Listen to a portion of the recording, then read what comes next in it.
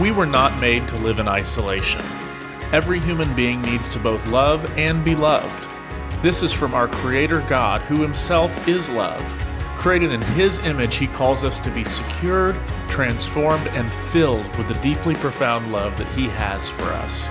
Here's Dr. Jim Bradford with more on today's Central Moment. Thank you for joining me today for this moment around God's Word and prayer produced here at Central Assembly. Always an honor to be with you.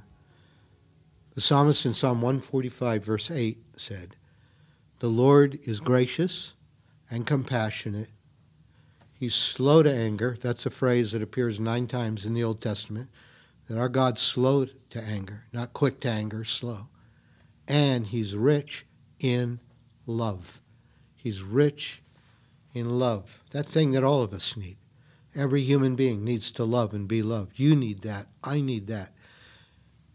And the God who created us, the psalmist declares, is rich. That's not sort of stingy in love, but He's rich in love for you and for me. This is what changes our lives. Verse 3 of Jeremiah 31, God speaks to the people of Israel and says, the Lord appeared to us in the past, saying, "I have loved you with an everlasting love. I have drawn you with unfailing kindness." This was God's word to His people, His covenant people in the Old Testament, before Jesus. He said, "I loved you. You were out there in the wilderness, but I had everlasting love for you. And like with cords of loving kindness, I drew you to myself." Through the prophet Hosea, after Israel resisted that love, God says to Hosea, "I will betroth you to me forever." He's even using romantic language here. I will betroth you. Like, I will bring you as my bride forever. I'll betroth you in righteousness, in justice, in love and compassion. All of these tender, caring words. I draw you to myself with those kind of caring things. I will betroth you in faithfulness, and you will acknowledge the Lord. But of course, Israel had spurned the Lord and turned their back on that love. And so God tells Hosea to go and marry a prostitute who will be unfaithful to him.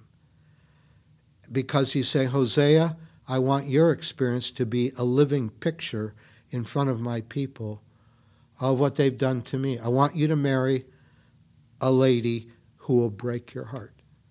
Because I've loved my people, but they've broken my heart." And this is the investment of God's love to every one of us, to you and to me. He said, I draw you in compassion and grace. You have no idea how much my love extends to you. And I keep reaching out to you. I keep trying to pull you in. And the rebellion of your heart, your resistance, sometimes the lies that come out of your pain, they push back. They doubt my love. They don't care, and you turn and you're unfaithful to me. But my love never gives up. In 1 John chapter 4, John just nails this tight for us. He said, "This is how God showed His love among us." Now, not just by leading His covenant people Israel through the wilderness in the Old Testament, but now, ultimately, here's how He showed His love among us. He sent His one and only Son in the world that we might live through Him. This is His love. He sent His Son that we might live through Him. This is love, he goes on to say. This is what love's all about. It's not the romance you read in a novel. It's not what you see in the movies. This is love. Not that we loved God, but that He loved us and sent His Son as an atoning sacrifice for our sin to suffer in our place. This is the ultimate evidence that God loves you. You may not feel like God loves you today. You may even be wondering where the evidence of God's love is. But I want to tell you, God inscribed His love in history in a way you can't deny. He sent His Son Jesus to die in your place, and then He rose again. So I want to pray about that. It's the revelation of God's love that can truly set us free. And Father, we thank You for how much You love us. Help us not to break Your heart. Help us to come and run to Your love. We thank You, Your heart can be broken because You love us so much. We thank you your heart can be broken through our resistance and our stubbornness and our doubts.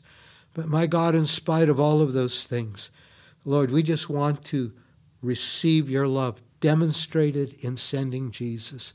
We thank you that you love us, period. And we respond to your love by asking for your forgiveness, by embracing our Savior Jesus, and by serving you. Let it be, Lord. In Jesus' name, amen.